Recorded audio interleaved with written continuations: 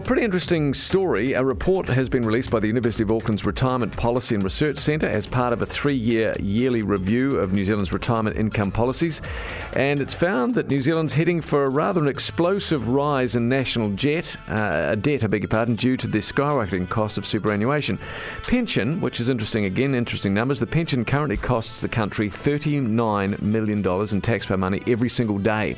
39 million a day. Wow. That number is projected to hit 120 million a day in 20 years thanks to the ageing population. So the researchers of this research, Susan St John and Claire Dale, associated and assessed a range of potential solutions to the problem. But they found that raising the retirement age or reducing pension payments would likely create new problems. So what they're looking at is potentially introducing a sort of a super tax on retirees that are still working. To discuss that is the Interim Retirement Commissioner, Peter Corditz, on the line with us. Good afternoon, Peter. Hello there. Kia ora, gentlemen. Yeah, kia ora, mate. Kia ora. Thank you very much for coming on the show with us. So from the outset, Phil's in the retirement age. Peter, I should say, I'm not. But he's entirely opposed to this suggestion. Is it possible? Is it workable? Oh, look, it's just one of the suggestions that's being made across a variety of research that we commissioned earlier this year to look at, I think there's 8 terms of reference. Affordability, long-term affordability is one of those areas, and this is the piece that Susan St John and Claire Dale addressed for us. The default position in the past has tended to be around raising the age of eligibility, means testing and the like.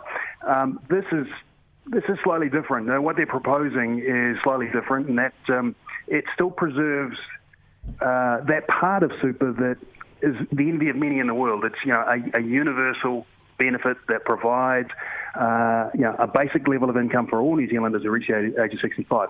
What they're proposing is a special tax scale, I guess, for income earned beyond 65. Now, what we also know is that New Zealand has one of the highest rates of workforce participation for over 65s in the OECD. Right. Now, across that, though, there's a good number of those superannuitants who aren't high earners, who aren't even working full time, but either working to stay busy, stay active, or to help make ends meet.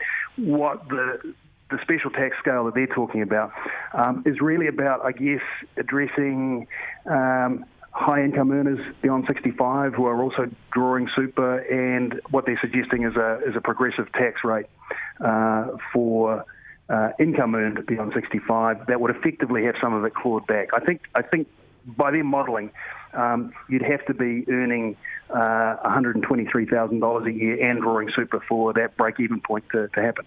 Right. Peter, I can totally see that from a balance sheet point of view, this makes enormous sense, because the fact is that as the ageing population and as we live longer and longer, then it becomes more and more of a drain on the people that are not receiving retirement pension. But what's your read on the attitude of people that are over 65 towards this sort of thing? Because my feeling is that by and large, this is ultimately going to be a very political decision, isn't it? Oh, look, and I guess that's a challenge for us. This is important enough that we can't afford for it, nor can New Zealand afford for it to get bogged down in a political discussion. So we want to be clear about what the issues are, what options are available, and you're right. One of the really key questions that's being asked with this year's review of retirement income policies. This happens every 3 years, and as the Interim Retirement Commissioner, by December I have to land a report with some recommendations. But one of the interesting questions, seems quite subtle, but shapes as a really important one, is the purpose of super. And at the moment, the Act isn't really clear or explicit around what the purpose of super is. And if you ask New Zealanders, you get a variety of answers, but they range from, it's an entitlement. I've paid tax all my life, so I'm entitled to New Zealand super. It's about relief of hardship or poverty in retirement. Or the other one's a social contract. I'm paying for today's superannuitants, so it's only fair that the next generation pays for me. And I guess that's the other really critical part of the affordability discussion, is for people to understand that there isn't a magical pot of money somewhere that super's paid out of. Today's taxpayers pay for today's superannuitants, and our ageing population means that proportion of taxpayers to superannuitants is also reducing across that same period. It's very interesting. I'm 52, Peter, so I'm a long way from retirement. But did you say that New Zealand, when it comes to OECD countries, New Zealand has the highest number of over 65s in the workforce? It has one of the highest rates of over 65s in the workforce, and we know that one of the pieces of work here is around, and this is one of the things that New Zealand has to prepare for, is an ageing workforce. But we know many New Zealanders are already working beyond 65, as I said before, some because they feel they need to, others because they want to, others because they can and continue to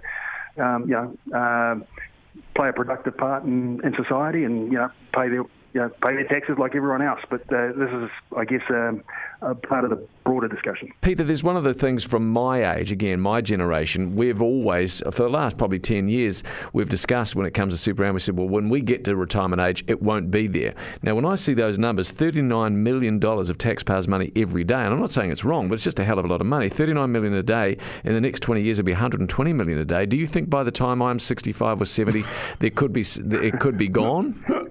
Well, I'm 53, Simon, so I'm just as worried as you. So, they're stuffing us up, Peter. but look, I think that's that's the real challenge in this, is how we preserve the best of what we have today for future generations, including us, Simon. So I think this is.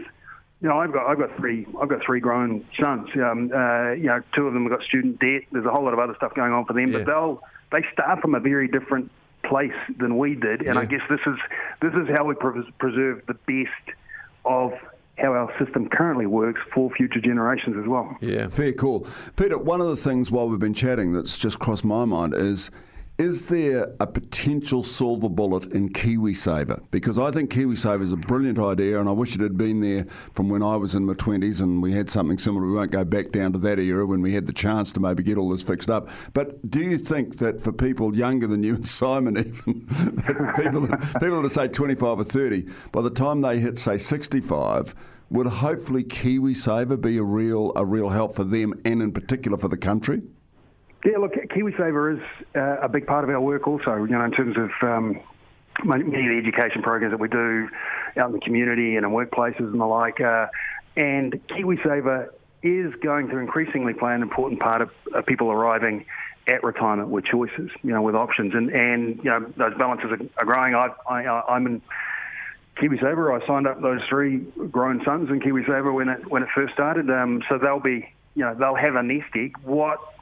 And we have been asked to look at KiwiSaver this time around, the current settings. One of the things that we've been asked to look at is the settings around home ownership. And that's the other piece that's got New Zealanders more engaged in KiwiSaver, is the fact that you can use it for your first home, and many more of us are finding that difficult to achieve. So, and what we know is arriving at retirement, for those numbers, those big scary numbers, $39 million a day, it is still $411 a week for an individual, $633 a week for a couple. Those aren't big numbers. They assume you've got housing sorted by the time you arrive at retirement. So good point. The declining home ownership is a really critical part of this as well.